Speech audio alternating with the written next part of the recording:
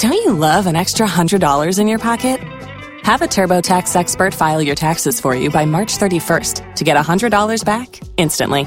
Because no matter what moves you made last year, TurboTax makes them count. That means getting $100 back and 100% accurate taxes, only from Intuit TurboTax. Must file by 3/31. Credit only applicable to federal filing fees with TurboTax full service. Offer can be modified or terminated at any time.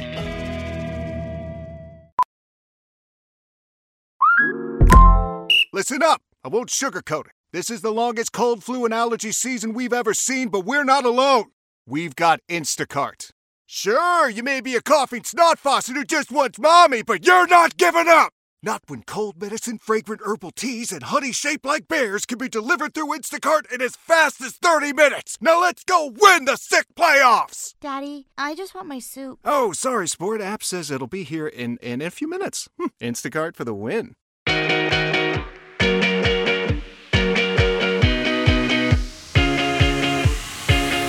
Hi, I'm Matchmaker Maria, the founder of Agape Match. For over a decade, I've combined 4 generations of family matchmaking tradition with modern relationship psychology, behavioral science, and dating trends.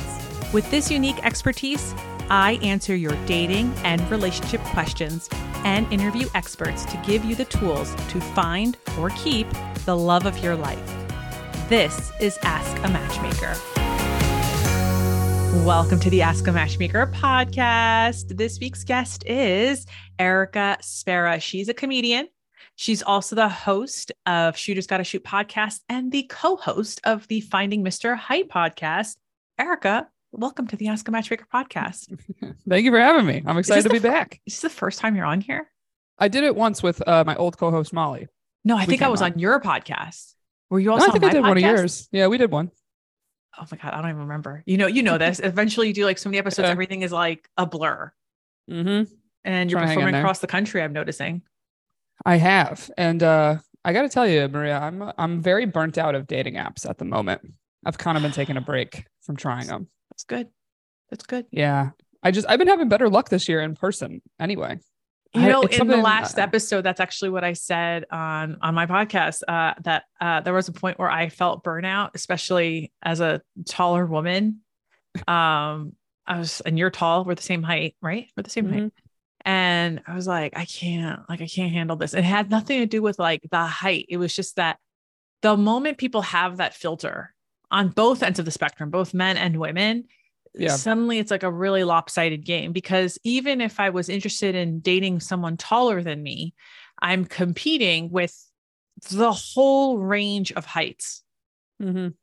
And then if I'm talking to someone who's shorter than me, there is this balance of like, well, you know, how does she says she's open to 5'9", but is she really, you know, this sort of conversation. And I was just so tired. I was like, I wish we could get rid of height. And then I just turned off the online dating apps and just focused all of my attention to like making new friends, getting out there, and just really expanding my network. Tell me when did you take a break from online dating and how has that been going? Recently, like in the past month. I didn't fully delete the dating apps because with the podcast, we'll do episodes where we got to reference stuff and know what's going on. But I just really have not been on them. Yeah, probably for a month at least. Mm-hmm. And it's hard because I am a subscriber and a believer of, you know, you have to do something. You have to be putting yourself out there in some way, right? I don't believe that it happens when you least expect it. It happens when you're not looking. Because to me, I'm like, not looking is zero effort. I'm home on my couch, not even like having dinner with a friend, right? Right. Something. But it's hard because I feel like a lot of people I know that it's worked out online. Mm-hmm. They either hit the lottery of they only went out with a few people and it worked out with one of them. Yeah. Or they look at you and they go, oh, honey, I went on 100 dates. Right. Mm-hmm. And so my career is at night and it's picked up more lately, which is great. And I'm happy about it. But then it weirdly was making me frustrated of, oh, I'm not going on one date a week or, you know, talking to the potential of a date with this guy on this app. And I just got burnt out of it because I hit the point where I was like, what do I want to do? I have a night off. What do I want to do? And a lot of times I want to have dinner with some friends, go out and be social in some way, but not have this pressure of trying to get X number of dates per week or per month, or any free night I was filling in with a date. And then I also probably wasn't being my best self on the date either, Yeah, because if it's your one night off, you put a lot of eggs in that basket of like, this has to go well because this is my one night off. And well, let me ask you a question, right? In the female comedian sphere, especially like, you, like you said, you perform at night. Have you had the opportunity to speak to, other comedians who are in relationships, and like, tell me a little bit more about who you're dating and how do you juggle, the different hours? See, this is where it's really hard. Is a lot of comedians are not married or in like long-term serious things. It's like rare. Yeah, but there's some. There are some. It's just more, it's hard of a lot of them are dating other comedians. And I have tried that. And I've decided against that for the future. But it's primarily because I'll see certain people that are very good about balancing their work and their relationship. And then other people that the relationship is very one-sided, of that person is always put on the back burner. They never take those nights off to carve date night time. And I guess their partner's okay with it because they're still working out. But I look at that relationship and I say, is that what I want? No. And I'm the one that's the comedian that would have to take nights off. Right. But I've just felt it's hard to meet people through them that are outside the comedy world, if that makes any sense. No, that's the part that makes that sense. It gets frustrating because I have plenty of male friends, but all their other friends are comedians. Mm-hmm. So that's especially why I've felt pressure with online, is indirectly saying to myself, well, if you're not doing online, you're probably going to end up dating another comedian again. And I've had that fail enough times to make me say, this is not the best, and not in terms of they're bad people, but to be in that same industry that's already competitive enough, and then you have the double of it's your partner, it's very hard to like really feel celebrated by your partner if you get something that they don't have or that they have never gotten yet. Here is the advice I would give to you as a friend, but even as a professional matchmaker. Like, you are clearly a person that you are a sparkle on the cake, right? And does that make sense? Like a sparkler, right? Those things, right? And I feel like when there are people like this, and I will tell you that I self-identify as that sparkler as well. Mm-hmm. And I'll give a shout out to my girlfriend Joyelle, who's also a female comedian. She's definitely a sparkler as well. I think in those kinds of relationships, when you are sparklers, you need to find someone who's going to anchor you. So do I think that it doesn't even have to be like, you're talking about like comedians, right? And I would tell you that I don't think you should date a comedian. I think it's like a terrible, terrible way to go. It's very tough. Because you're the sparkler, right? There's only room on that cake for one sparkler. The rest is the table. If we're looking for the table, that person's going to anchor you down, keep the cake, leveled, right? And I look at my husband, or I look at Joyelle's partner, and to myself, I'm like, oh, look, very anchored, stabled career, 9-to-5ers with great health insurance. Like these are the sort of things that like I think about. And you're not the only person that I know that's in this like nightlife world. There's plenty of sparklers out there. And I always go back to like, you have to find your anchor, because then it's what you just said. It's the competition for glory. And look, I'm here to give you some hope, Erica, that like, it is possible to find your anchor. It is possible for you to constantly be the sparkler. And there is someone out there that like, there are a lot of people out there who would love to be married to a sparkler. Right. Yeah. It's so interesting. I was talking to my friend the other day of, if you date someone and you bring them to meet people, there's something of the people that are, charismatic and they could go to the room and talk to everyone, and that makes you more attracted to them. Right. Mm-hmm. But then at the same time, so I could not date someone like that. I need to be the charismatic one in the relationship. Right. Or at the same time, there's something to the charismatic person where sometimes you're like, actually, I want the quieter person in the corner who is social and can talk to people, sure, but it's not necessarily the star. They don't need to work the room. Yeah. Yeah. They don't need to work the room. I look at it like I need someone that has the BDE, the quiet, confident energy, where they are confident in themselves to, one, let me shine and let me do my thing, and not one feel the need to like take over what I'm doing or mute what I'm doing and be like, well, that kind of, very, I'm confident in who I am. But yeah, that quiet energy. It's almost like, or I say I'm the in front of the camera person and you want the behind the camera person who just has Erica, no desire these men to be in the front. Oh, I am married exist. to one. These men exist. You just have to find, like, I got to tell you though, when you meet them, they're like boring. Like they're just keeping to themselves. What you said, they're at the corner. Like, every year I go to this event that happens in New York City with my husband. It's always it's at the mayor's house at the Gracie Mansion. It's like this like Greek Independence Day thing. It doesn't matter. And I always get invited with my husband. And I know that when we get there, I will walk around the room with George. So like, we'll go look at the architecture and the paintings. Maybe we'll find someone we both already know, or we'll start talking to someone we just met. And then at some point I'll be like, are you good here? And he'll say, yeah. And then I'm like, great. And then for the next 45 minutes, I work the shit out of that room. I will know 50 people before I leave, like do what I got to do to be extroverted. And then I look at him every 10 minutes, like, you good? You good? And then I come back and I'm like, all right, I got my extroversion needs out. I've protected his introverted cocoon. But the reality of these people is that, like, at sight, these are the people that we might ignore. Oh yeah. And I notice it immediately on dates if I just, talk about comedy, there's usually two answers with men. A lot of times it's either, wow, that's so cool that you do that. I could never do that. I love comedy. I think it's so cool. That's the guy you should date. Right. That's the guy.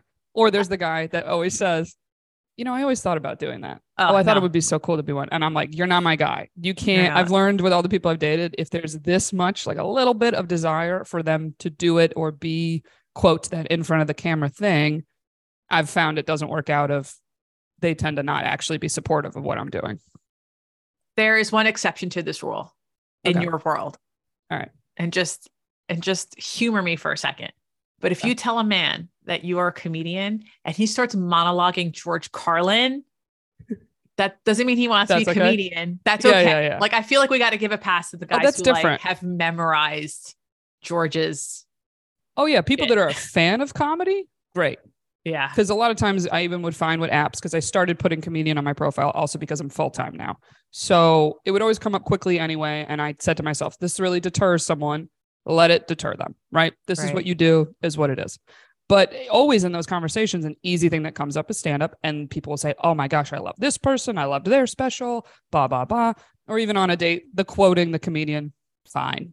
Yeah. Totally fine. Because I'm sitting there saying, hey, this is something we connect on. They obviously like watching funny things. That's my go-to type of show when I'm chilling on my couch, something funny. So no, I'm not at all opposed to that for sure.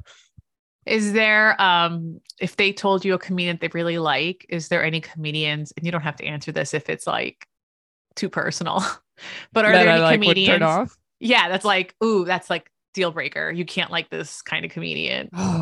It's more, it crushes you because I'm a little bit of a snob in the art form, right?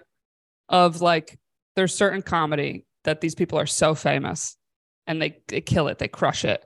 However, it's like, part of the reason they're famous is their stuff is very basic. It's very broad. Anybody can understand it. So I more try to just judge if they say certain comedians, I'll say to myself, they're not really a fan of stand-up, where it's not a medium they binge a lot. They only know the most popular of the most popular, if that makes sense. No, that totally makes sense. Or it might just mean our humor is different. Yeah. There's plenty of comedians that it's not even like a hacky standpoint. It's just, sometimes to test my relationship with my husband, we love going to comedy clubs. That's like our date choice. And there's a comedy club in New Jersey that we like to go to. Shout out to Stress Factory.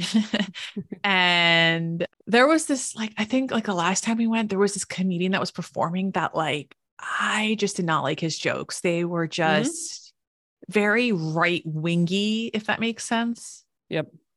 And like, I just felt like, oh, this is so lazy. Like, right. I don't know. It just felt like it's like they're using the woke word without, I was like, what does that mean? Yeah. Like, who is this comedy for? I was just so confused. I'm looking around the audience and, we blindly we go blindly because this is how you learn about new comedians. You can't just go to the ones that that's how you discover who's out. So we're there. And then on the car ride home, I was like, to George, I was like, so what'd you think? And he was like telling me, like, George is always like the more optimist than I am. So he'll start telling me like the 5 things he really liked about him. Okay. And I'm like, really? You like that about you like Funny. that? And then he goes, well, wait, let me tell you what I didn't like about him. And then he started going down the list of like, okay, thank God. Like, but like for a second, I was like, oh my God, and that's like, I think that's a lot of fun to go to comedy clubs in general, because the dopamine gets released to such a high extent that it's like more attractive. But I can't say this to a comedian definitely. Because you guys that's like your night job, your job at night. Yeah. But also funny I watch so much comedy. So some stuff I don't like notice as much as my friends. Two of my friends came to my show recently, and there's this one comedian who is also new to working the cellar like I am. And he's been killing it. And everybody usually loves him.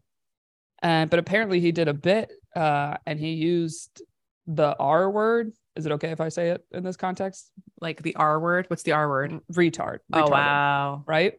So, and obviously our lifetime, we've seen that word be okay to say and then switch to not okay to say, right? Yeah. And it's just a word I'm like, oh yeah, I haven't heard that word out loud in a very long time. Yeah. And it was so interesting that they were like, oh my God, I used the R word.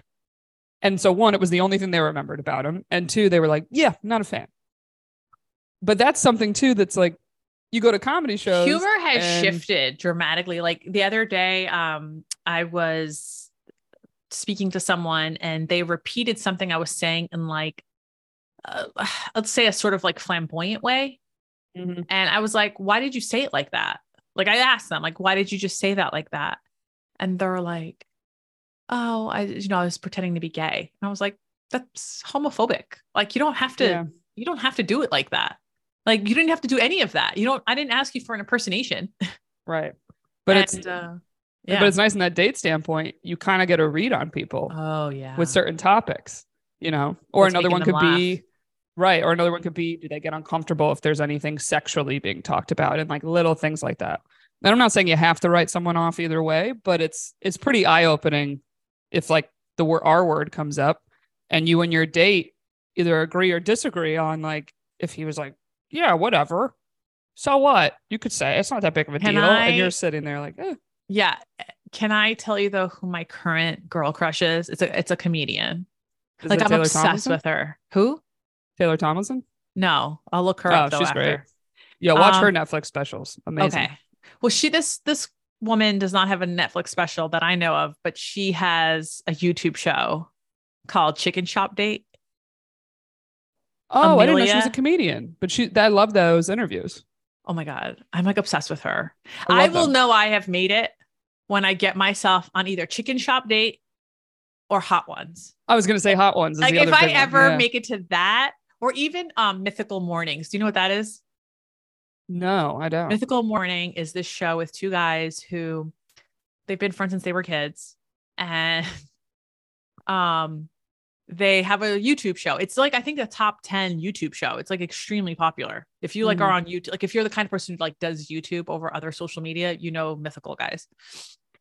Mythical Morning has such a massive impact on my marriage because my husband watched their episode on vasectomies, where both of those men got a brosectomy. Like they went to get a vasectomy together and they called it a brosectomy. And then my husband went and was like, because at first he was like on the fence. And then he watched that episode and he's like, I'm going to get a vasectomy. So him and a friend, they went and got a vasectomy. Like, whatever. Also hilarious you bring this up right now. Did you know vasectomies go up 40% during March Madness? Are you serious? Because obviously there's like the recovery time. You have to sit on the couch and men will time it out to schedule their appointment where March Madness happens because there's basketball games all day. It's the most exciting time, so you could have those couple days that a lot of people end up taking off work or like skipping work to watch anyway. Yeah, I just looked it up yesterday. Not a single friend that watches March Madness. So to me, this is so like funny news. This is amazing. Yeah, in 2021, it was 50%. So I would assume it's like up 100% right now because in a lot of states, a woman's access to healthcare is being severely limited. And I have heard, like in the newspapers, I have heard that like vasectomies wait times now is like 4 months to get one because they're so backed out from. Well, I think partly that. And also, I think a lot of people had pandemic babies just because we were home more and there's less to do. So people there's no way that there's no such thing. There's no way. Is there not? No, there's I feel like everyone I know had a kid. I mean, I had a baby in May of 2020. I got pregnant before and there was going to be a global pandemic. Right. But the only people who had kids like by choice during the pandemic were people who did not have kids before. Right. There's just no way in hell like I would have gotten pregnant during the like it was such a stressful period the first year before vasectomies, before vaccines became available, that like the idea, but also I don't want you to think it's my opinion. Like studies, like actual statistics, like you can go and look up, like there was no baby boom. Plummeted. No, there's no baby boom. Wow. Plummeted. And it's completely plummeted in those 2 years. Like to the point where there's like, you could see that there's going to be an effect in 18 years when those people go into like, it just drops of how many. And you see this like Korea also now, I think it's like 1.4, like the birth rate is actually less than 1, I think in Korea, I think it might be 0.7. So, the pandemic did shit for the, who can afford to have a kid? Up then. Vasectomies are up. All right. So today's episode is about a topic. I don't want to say a touchy topic. It's just a topic. Yeah. And in talking about this, you've been public about this topic. And I reached out to you and I was like, hey, do you want to have a conversation about herpes? And you're like, sure. And and I know that we both write content that makes it seem like herpes is not a big deal, because it's not a big deal. It's just a skin condition. So let's talk about it. Let's have a conversation. So that way, if you have herpes or your partner has told you this, you have herpes, this is the episode you're going to like listen to together. This is how we're going to treat this episode. Anything you want to preface before we get started? I mean, there's a lot of myths people assume about herpes out the gate that I don't know if you want me to debunk these real quick. That's great. Okay. Let's talk about the myths. So the very first one, herpes is an STI, right? However, it's not transmitted the way all other STIs are transmitted. Like if I have chlamydia actively, I have sex with you without a condom with chlamydia, you will get chlamydia. Herpes does not work that way. So the number one myth is you have sex with someone that has herpes, you will automatically get herpes. Not at all true. I've had it for 6 years now. I have never given it to another partner. The other big myth with women is that if you have herpes and you have a baby, your baby will have herpes. Not true at all. It is like it is in your blood with the antibodies, but that does not get transmitted to children. And if you don't have an outbreak while you give birth, your baby will be fine. Okay. But when you say outbreak, like the vaginal walls. So if you have like a physical outbreak with herpes. Okay, so if you do have an outbreak, you have a C-section and the baby is fine. And the baby will not have herpes. And then you just have a shitty month trying to recover in your bed from those stitches. Let me tell you, man, 7 layers of stitches. All right, continue. Exactly. And I'd say the third myth is that you have to be on medication every day for the rest of your life. Also not true. A lot of people that have herpes do not take a daily medication. And a big part of that is figuring out what your own triggers are for outbreaks, or even just how frequently you have outbreaks. I'm fortunately someone that really does not have outbreaks frequently, and I don't take the over-the-counter medicine, and I still have not passed it to other people. So it's an option, but it's not a mandatory thing you must be taking to not pass it to somebody. It just lowers the chances of passing it to somebody. These are three great myths that you've debunked, and I'm really proud of us starting out this way, because I think that like kind of sets the tone that like, hey, here's what we're doing. All right. So I have some statistics first. Great. So walk me through this. I'm going to pretend I don't know shit about herpes for a second. Okay. So herpes, there's 2 types of herpes. Yes. Yes. Type 1 and type 2. Okay. And what is type 1?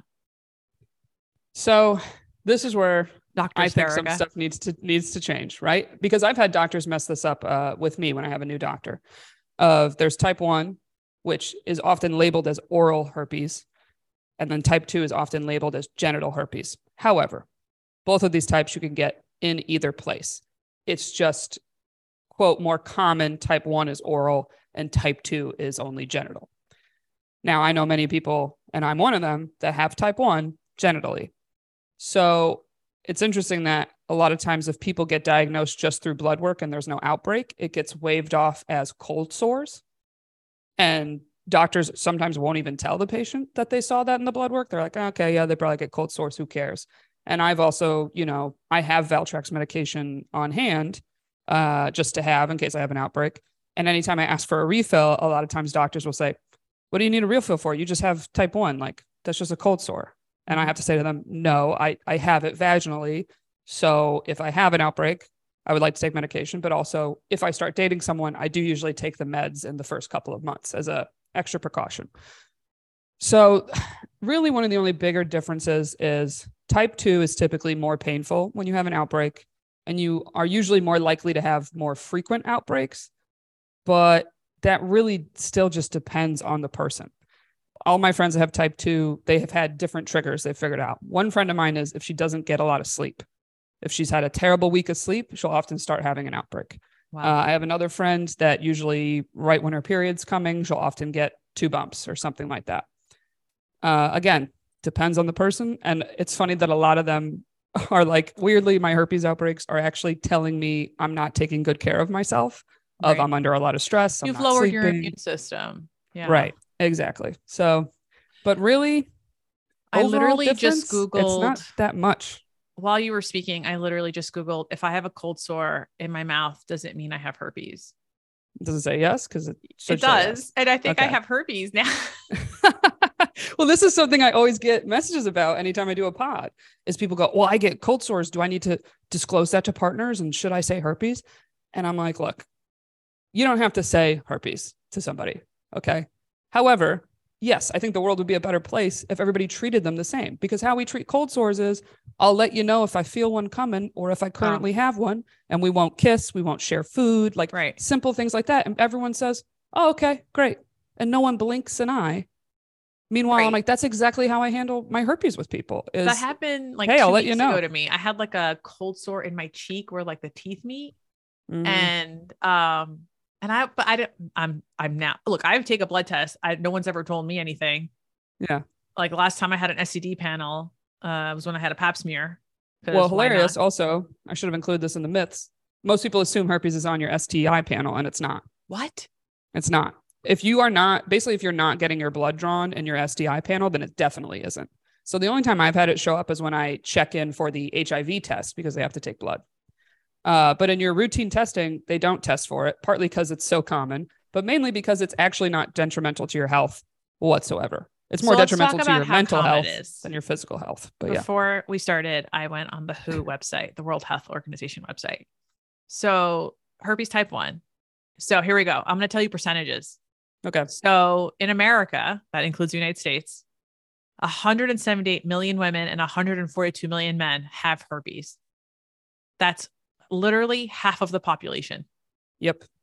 And very then in Europe, and I want to talk about Europe in a second. In Europe, 207 million women and 187 million men have herpes. That's 2/3. That's 70% of the population. Yep. And it's partly because I think they don't have such a stigma about it. So that's what I want to talk to you about. Like, so, okay, this is like the most non-scientific poll I've ever done. Yeah. But I reached out to 5 people in 5 different countries in Europe in the last 2 days to be like, do people talk about herpes in like your circle of friends? And all of them were like, not like in America, like in here, it's just, oh, I have a cold sore or I can't have sex this week. Yeah. It's like, everyone just assumes you have it. Nobody talks about it. It's just live your life. It's just because they're more sex positive in general.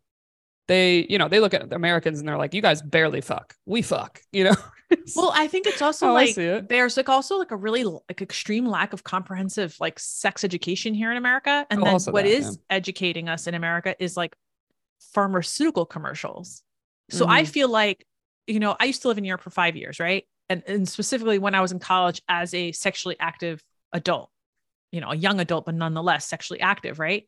And at no point was I ever concerned about like, oh my God, am I going to get herpes or am I going to get chlamydia or whatever? Because I was just like, oh, I'll just deal with it if I get something. And of course I was using a condom and I was in a committed relationship and all that, whatever stuff could decrease chances. Right. But the mindset behind it was like, because I lived in Europe where pharmaceutical commercials are not allowed on TV, there was no such thing. Like you watch like some commercials and you're like, this looks like a tampon commercial. Oh, I can ride my bike. I can play basketball. I can go swimming with my herpes. Like that doesn't happen in Europe. In Europe, it's like, I have a cold sore. I cannot do that part with you. Let's move on. So how much of the stigma in America is like built by pharmaceutical companies Oh, a lot of it make is. sure you have. Oh, okay. So because that was a Valtrex really good. was, okay. Tell me. yeah, no, everything. I've looked this up. And basically when Valtrex was invented, at first people were just using it when they had an outbreak. Is that by GlaxoSmithKline? Is that by GSK? I believe so. It's Valaciclior is like another version of it. Basically, Valtrex is like the, big brand. And I like, even my medication is, some type of generic brand of a form of Valtrex. But when it was first made, people were only having, let's say 15 pills a year of, I just take some pills when I feel something's off. If I have an outbreak, blah, blah, blah. And then, because I think it also was at the time of the AIDS epidemic. So obviously everybody was mostly concerned about AIDS, and it was like herpes, who cares? That's nothing. You take a couple pills, you're good. But then there started to be more of a stigma, and there were like commercials and things like that. But it was more hinging on the shame of having herpes and the fear of passing it to people. But the pharmaceutical company obviously sits there and goes, well, the average person with herpes has 15 pills a year. If we basically make them think they need to take this every day, now we're selling 365 pills a year. So yeah, there's a lot of data and theories about, but also the pharmaceutical shame, companies like pushing the shame of it. Yeah. The stigma and the shame. I mean, you also see in popular culture. I specifically remember, in White Chicks, one of the wealthy blondes does, a herpes commercial, and they're like laughing at her, even though that's her job. She's an actress. And the same thing with Joey in Friends. He does a venereal disease ad, and they're making fun of him. And I'm like, he's an actor. That's his job. Yeah. But it's all the stigma and the shame for it. Or even for me, like dealing with and coping with having it, it was way more of a mental health problem than a physical health problem at all. And anybody that gets it will say that, because it's the shame of having it. And it's also sitting there saying, wow, so many people have this. Like, you read millions of people. However, you sit there and say, I don't know one person though that does. And so it's something people often keep very private, very close to their chest, or, lie about it because they don't want to be shamed as either, slut shaming or whatever. It's just the shame of having it really is like the hardest part to deal with. I will tell you that when I first moved to New York, a couple months later, I got HPV. And, I noticed like something different down there. I went to the doctor, and I went to a gynecologist recommended by a friend, right? And the shame that she put me under while I was she was like dropping acid, like she was dropping acid onto my skin to like treat, what I was getting from HPV. That was extremely painful. And she was telling me, like, every time you talk to a man, you have to tell me you have HPV. And so that like scared the hell out of me. Right. Yeah. So then, it took like a few weeks for it to go away. It wasn't going away. And then one of my friends was like, why don't you just go to another OBGYN? Because what you're saying doesn't sound like normal.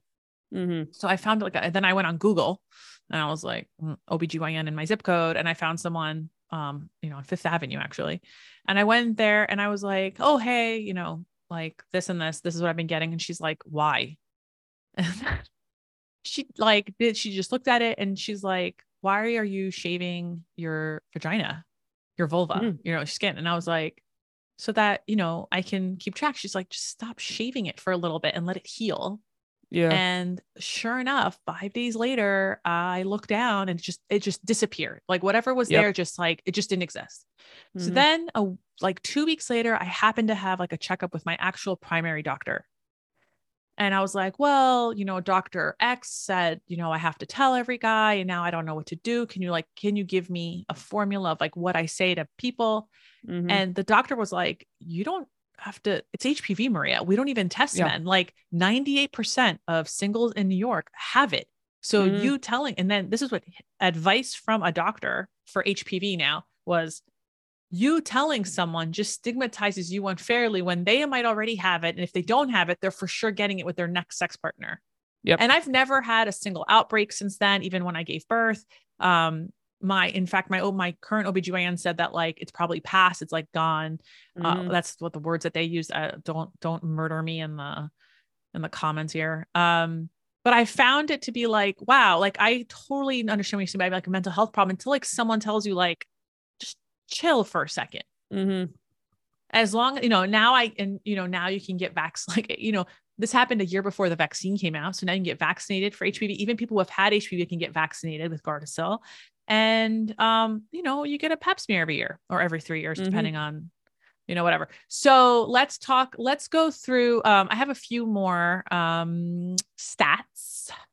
Yeah. So we were talking about the different types of herpes. So we said herpes 1 is mislabeled and herpes 2 can be like, but it seems like herpes 2 is like way less common. Yeah, it technically is less common in terms of stats. If you pull it up, like I believe when I looked it up, it was like, how many people have herpes? If you include type 1, it was, I believe like 70%. Yeah. Was what the stat was. But like, and then 10% if you say of that, just HSV2, right. It was like 1 in 6. Yeah. I believe. Yeah. Yeah. Mm-hmm. So it's like, less. However, still super common. Or like I said, that's why calling HSV1 orally, I say is incorrect, and they should stop doing that because they are finding the majority of HSV cases are type 1 genitally. Wow. Because also our culture changed of like people, my generation, is not as common for them to have cold sores, but also as kids and children, we don't kiss children on the mouths anymore. And a big part of that was because that was usually how everybody was getting cold sores, was getting it from older adults that would like kiss babies. So that's partly why we don't really kiss babies anymore. Do you come from a family where people kiss kids on the mouth? Do your parents? You know what? I remember when I was growing up, people would, but then like by the time my sister was born, she's 5 years younger than me, people stopped. Like you kiss a baby on the forehead or the top of the head. But like, I remember when I was young, I would like give my dad and my mom a kiss on the lips sometimes. But then with my sister, that wasn't like a part of her generation. I've never seen a Greek person do this. Well, it's usually kisses on the cheek. Yeah, it's kisses on the cheek 2 times. God forbid you don't do the second time. But yeah, no, I can see how that would stop. I've heard of, unfortunately, little kids getting herpes, days in, and that sucks when that happens because, their immune system's already pretty low to begin with. Okay. So we talked about stigma in Europe versus the US. Let's look at some of the questions that were sent to me, from some listeners. Okay. So the first one, how to deal with rejection resulting from disclosure. I mean, I'm someone that I've been rejected many a times, even after being public about it and being so, I don't care. I tell anybody whenever, right? I mean, the biggest thing is someone rejecting you for herpes. This person was probably going to reject you for some other reason eventually. And I think like one good thing about having it is it does let you know where you stand with people. And sometimes that means, do they want a more serious situation? Were they looking for something more casual? But more so, it's anything you tell someone like herpes, let's say you had bipolar disorder, like anything that was really personal. And essentially you're handing them a reason that they could reject you and they could walk away. And you're almost giving them an easy out in a sense. Anytime you do that, I feel like you're just getting your answer from that person of, are they into me? Do they want to date me? And if they're not, well, I just handed them an excuse on a platter that they could use to essentially walk away.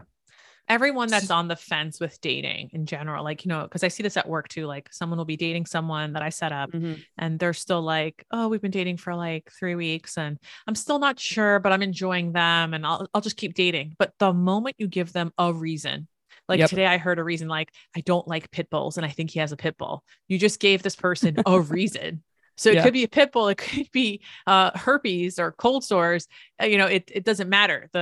It is the thing that's breaking up. And I completely agree with you, Erica. Mm-hmm. Well, also because this is why I tell people, don't tell someone right before you're about to have sex, because you're making them make a decision right away too. So people that are decisions a reaction to what you're saying, not necessarily like a thought out, response. Right. So the same thing with, I've told people and they didn't reject me right away, but they like took time to think about it and research it a little bit or talk to their doctor. And, it showed like, oh, they would always say, I am into you. And I don't want to be so quick to like leave this. And I like where this is going. Can I just have some time on, the having sex part? And I'm like, of course, obviously take the time you need. Right. Yeah. But essentially it's like anyone that has a real interest in you will at least take some time. anyone that rejects you right away was probably going to reject you for some other reason down the line and not, really commit and want a real relationship. Someone asked when to tell. I have never had outbreaks and I'm on meds. My doctor hasn't given clear guidance. Well, the general is, you got to tell them before you have sex with them at some point. But I think this is interesting for your followers because you have your 12-date rule, right? Yeah. And I thought about that the first time I heard your 12-date rule was, okay, I have herpes though. When do I tell them the herpes? Because it feels like I'm holding something back, being shady or hiding something if I wait till the 12 dates, right? Yeah. No, I agree with you. I have a number in my head. I want to hear what your number is. I mean, part of it is when do you feel comfortable? Yeah. But I've found with my own experience, I feel like I'm like, if I make it to 3 dates with you, I really like you. I am really interested. Yeah. And I'd say probably around, if I'm doing 12-date rule, I'd be like, 4-date mark. I'd say 4, maybe 5. Because essentially I would just feel bad during the 12 dates. Like, oh, I didn't give this person the opportunity to know this information. Because if it was a deal breaker like that, to me, I'm like, it's a deal breaker. That would be like if they didn't want kids and I didn't find that out till date 12. Oh my God. Yeah. That's totally I'd be like, what? Valid. I put in all this time. Right. Right. And not saying it should be a deal breaker, but well, no, whatever. If that's not in your, if you don't want to have kids and, if you want to have kids and the other person hasn't told you that that's their deal, that they don't want to have kids. I mean, that's, right. But also there's a physical line, right? Because your rule is no sex, but if you want to be going down on each other, well, that needs to be disclosed too. So that's why I was like, I'd guess 4. I don't know. What are you thinking? I think for me is like 5 dates, but again, these are like, the way I measure dates is different than other people. I consider anything that's, if a phone call is more than 20 minutes in my eyes, that's a date. And I can see a place where you go on a first date with someone, you have a phone call the next day, you do another FaceTime on day, the third day for like 30 minutes. And maybe the next time you see each other, and then that's technically, that's the second date, right? But you've spent that time with them. You've talked to them at 3 separate occasions in 3 different moods and types of temperament that you might have, where it's like, you've established that comfort where it's like, oh yeah. Like, just like you might say like, oh, my mother's a psychopath and it's this trauma that I carry with me. That's not something you would say on a first date. You might take a few dates. It's the same. It's like, oh, you know what? This is something that's more emotionally traumatic than physically traumatic. This is something that I have. You might have it too. Exactly. But it's like the thing I try to tell myself before I disclose to people, or even maybe people feel this with something like a 12-date rule of you want to come across like, hey, I am excited. Like when this is going to happen, when the sex is going to happen. Right. And I reframe that in my head I'm like, me telling someone I have herpes is actually one of the most flattering things I could do because it means I want to have sex with you. And that's a compliment. So that's actually the next question, how to best disclose. So what's the script here, Erica? Do you have a script? Because that was amazing what you just said. Oh, yeah. Thank you. It took some years, but I got there. My script is the number one thing I tell people is try to keep it short and sweet. And especially when it's still a very emotional thing for you and it's not that easy to tell someone. I always would remind myself like short, sweet, to the point. So a lot of times I would just bring up like, hey, I've been having so much fun with you. Like we're going out with you has been so much fun, blah, blah, blah. There is something I do need to let you know. And then I break it down I say, I have HSV1, AKA herpes, AKA cold sores. And, it's something I need to disclose to my partners and let them know. You obviously have the right to know before we get physical. And I just say, I've had it for X amount of years. I've never really had outbreaks and I've had a handful of partners and I never passed it to anybody. I can take medication if that would make you more comfortable, but I feel like you deserve to know. And I want to be physical with you, but obviously you have the right to know. And I need to let you know that. And then I just wait and see what they say, because what I've learned in all my years of disclosing is people's education on herpes varies a lot. Some people know nothing about it. And then other people will look at you and go, oh yeah, my friend has that. I know it's not a big deal. And the conversation is done. And there's no need to harp on it. There's no need to nail them with all these statistics and numbers and da da da da da. Because a lot of times I'm like, you got to just break the ice.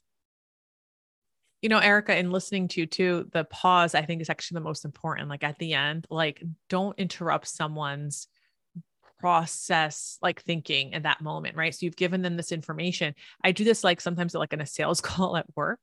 Like I'll tell them like the price, like a sticker shock, and that's okay. Like I just say, this is how much we cost. And then I just shut the fuck up.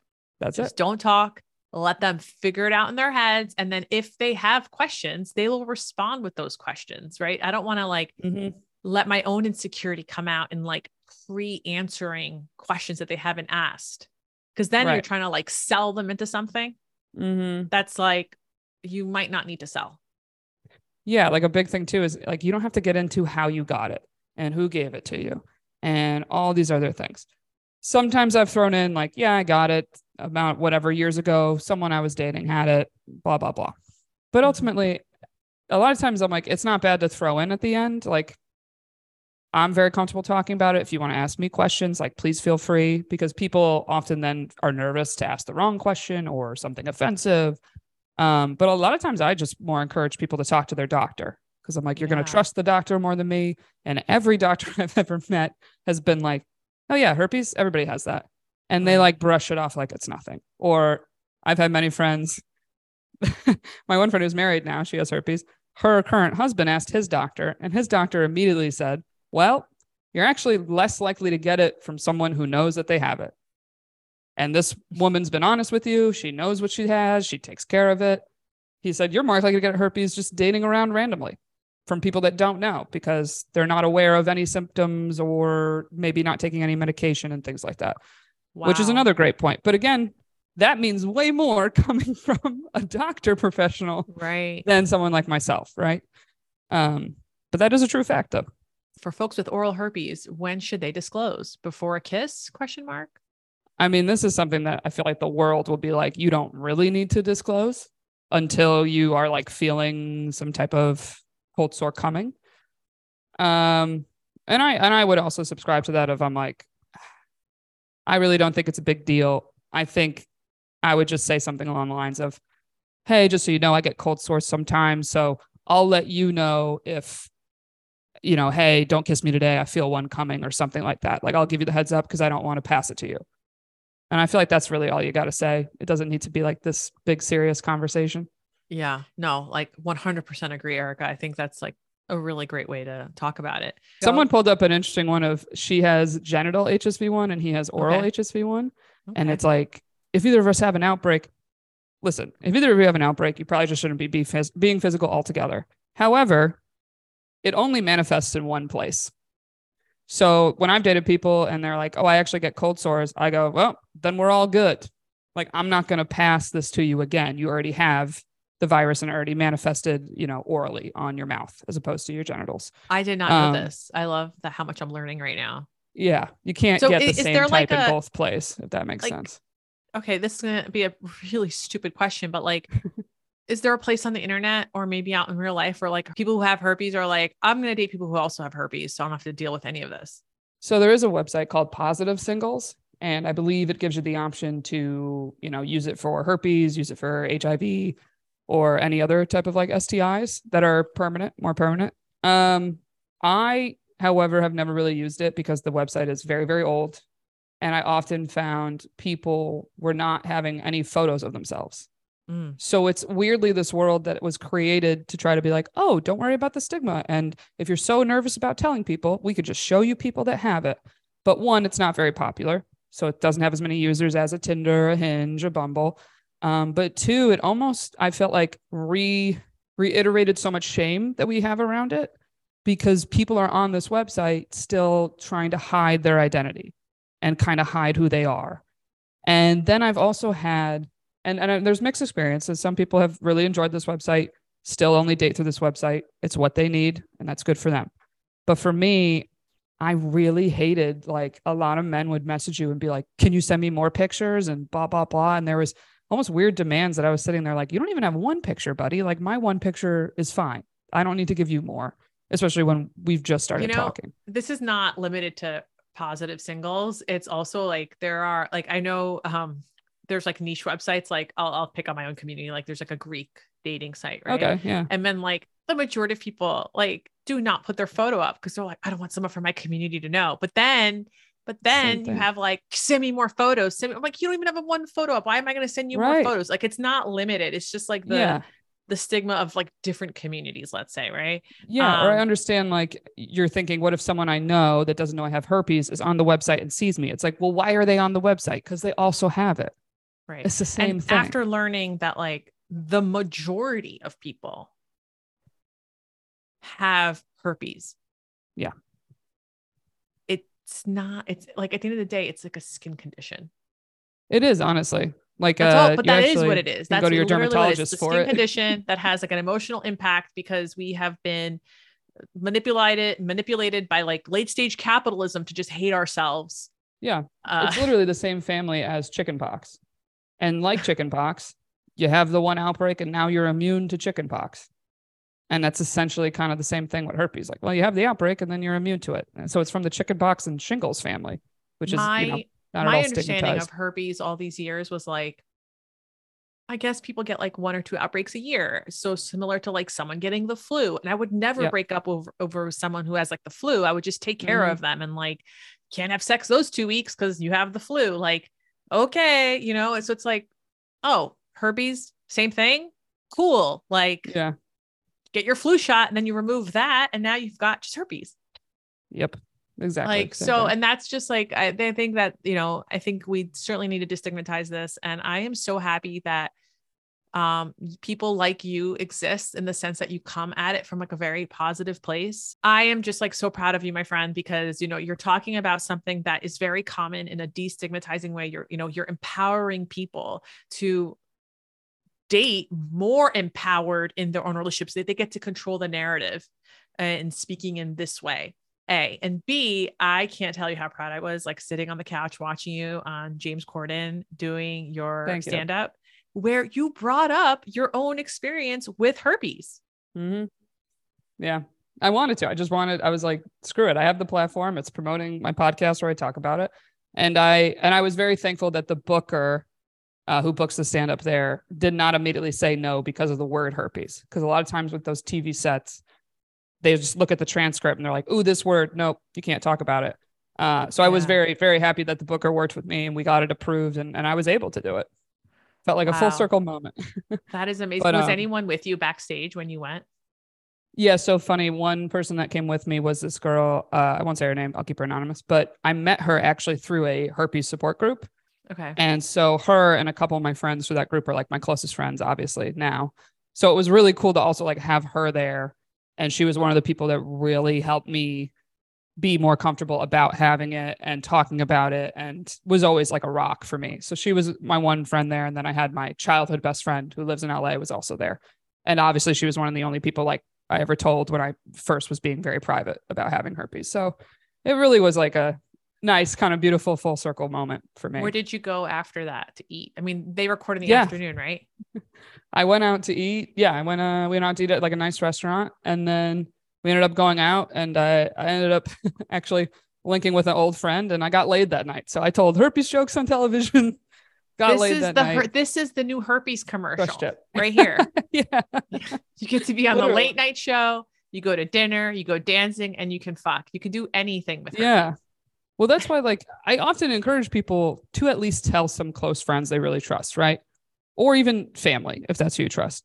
Because I've had so many people say to me that I just know personally, they were like, I'll be honest with you, Erica, until I knew you had herpes, I would have immediately said no to someone else that had it. And it normalizes it for people. Because even for myself, when I got it, I was like, oh, who can I talk to about this? And I knew one comedian that I saw do jokes about it. And that was the only person I knew that was public and open about it in some way that I could like talk and kind of trust with my own info. Right. But I feel like that really helps destigmatize it. Is like, if everybody had one good friend that had herpes, we would all sit there and go, oh, who cares? Right. Because it just normalizes it of like this good, wonderful person I know has this thing. Yeah. And obviously, like, I think they're so wonderful and deserve to be with someone and it's not a big deal, it's not a big deal, but also like, you're kind of making me think back, like all these conversations I've had, I live in Greece for like 2 months a year. Right. And I did my undergrad there, and I could just recall all these conversations between like cousins and friends who were just like in conversation, like as we're making salad. Oh yeah, I've got herpes this week, or, oh yeah, I think I'm getting, my symptoms are coming. And like, it's like, oh, there's a cold, I have a cold, so I can't kiss to this week. And it's just like, cool. Like you don't bat an eyelash. You're just like, sounds like the flu, like sucks for you this week. If you feel uncomfortable, do you need anything, but yeah. Well, anyway, also I think a big thing, obviously, I know you deal with this with clients a lot, of like, we all have friends or people we've seen stay in relationships that we're not working, we're not good for them, or go back to people that they never should have went back to. Right. And that is something I very much see. And I even did myself when I was new to having herpes. I went back to being with someone I never should have been with again. But the main reason was because they were cool about me having herpes and they didn't care. And that also is like why I very much am like, I like being public about it, because so many people have messaged me being like, I'm terrified to leave the person I'm with because I have to go out in the world and possibly be rejected for this thing.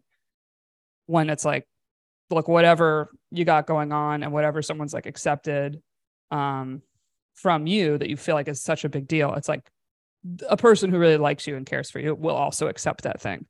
But it's just terrifying to get back out there. And I've been there. I went back to somebody a year later that was like awful to me, manipulative, very narcissistic. But all I thought was just, I don't have to have this conversation. I don't have to deal with the rejection. Right. So I get it. But at the same time, I'm like, I love when people are open about like everything, because I'm like, it just helps so much. It totally helps. Erica, I could talk to you forever. I'm going to include the links to both of your podcasts in the show notes, as well as the link to your Instagram, so that everyone can follow you. Thanks. Yeah. And I'm at Sperica, SPERICAA. So would love to see anybody at a show, ericaspera.com. I upload all my shows there. So thank you for having me. Do you upload the shows on your Instagram or on your website? Both, but the website there, the minute I get a show, it's on the website. So that's more immediate, or if you want to plan ahead. Okay, good. I'm going to include that link as well, so that way people can come see you at a show, because you are hilarious, and I'm so excited. I'm rooting for your success from the sidelines. And thanks again for coming to the Ask a Matchmaker podcast. Thank you for having me. This is awesome. If you have herpes or any other STI, have a conversation, take these tools, send them this podcast, and, good luck. It's okay. It's just the skin condition. And that's all. Be lovable, but more importantly, be likable. See you next week.